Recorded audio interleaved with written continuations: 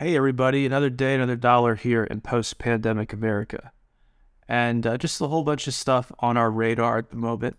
I like to do these research housekeeping episodes, as I call them.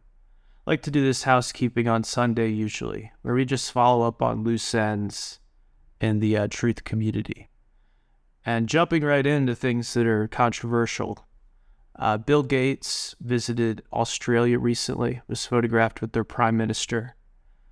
Needs to make sure that they continue the draconian nightmare world, never-ending COVID stuff. So he's down there influencing your politics. And this is a person who recently said that we need to revise our free speech laws. We can't just have free speech. We need to do something with all the dangerous conspiracies. This is literally what the guy said, is we need to revise free speech. It's called First Amendment, Bill Gates, you psycho. You absolute Bond villain psycho. We should revise. No, we shouldn't revise. What we should do is ask you, why did you fly to Epstein Island 36 times? 36 times, folks. It's not like he lost his way and needed directions back to the mainland from Jeffrey. It's like he meant to go there. Come on, folks. More than meant to go there. He was his buddy. It's Jeffrey Epstein's buddy. And yet this guy somehow cares about our health. He doesn't care about the kids. He doesn't care about child trafficking, since he was a participant in it, potentially. Doesn't care about that, but he cares about random people's health so much that he's flying to Australia. He cares about the average Australian's health so much. Wake up, folks. So, a poll that I did on my Twitter page is about to expire. If you haven't taken it yet, be sure to give your response. And it says, poll, how did the vaxxed really feel? Please only take this poll if you've received at least one shot. And as of right now, with 1 hour left on this day-long poll, about an hour left, 78.9% of you say betrayed/lied to. 0%. Literally nobody clicked on fine or met expectations. So this poll's been out there for now nearly a day. Everybody's had exposure to it. 78.9% betrayed or lied to. 0% fine or met expectations.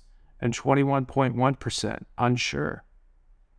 And then you have this tweet from Peter Sweden, who's a big journalist on Twitter, obviously based in Sweden. He has like 500,000 followers over there, even more than that, 518,000. And he tweeted out, whoa, Professor Anne Burkhardt, whoever that is, shows that they are finding spike proteins being produced all over the body after mRNA vaccination, including the testicles. Including the testicles, folks. All the brown dots are spike proteins of the prostate, and it shows a photo, like a microscope photo. All the brown dots are spike proteins in the prostate. Well, isn't that nice? Isn't that wonderful?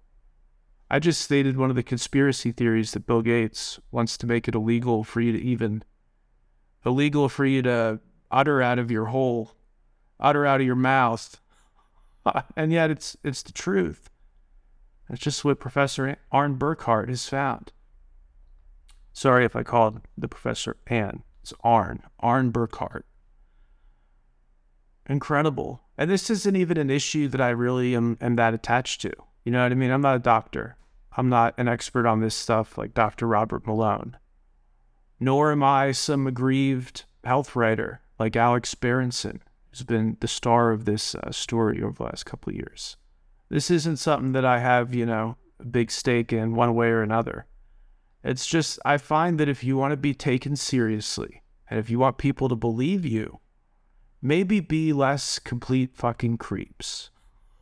Maybe don't take down my polite live streams on TikTok, as happened yesterday, when I mentioned that tweet that Elon Musk put out about his cousin being potentially vaccine injured, got myocarditis after taking the shot.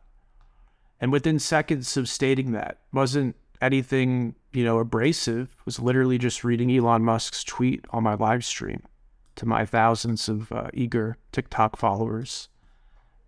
And within seconds of reading that tweet, your live stream access has been banned due to severe hateful behavior. Well, that's not hateful. What's hateful is silencing people who are discussing this stuff in earnest.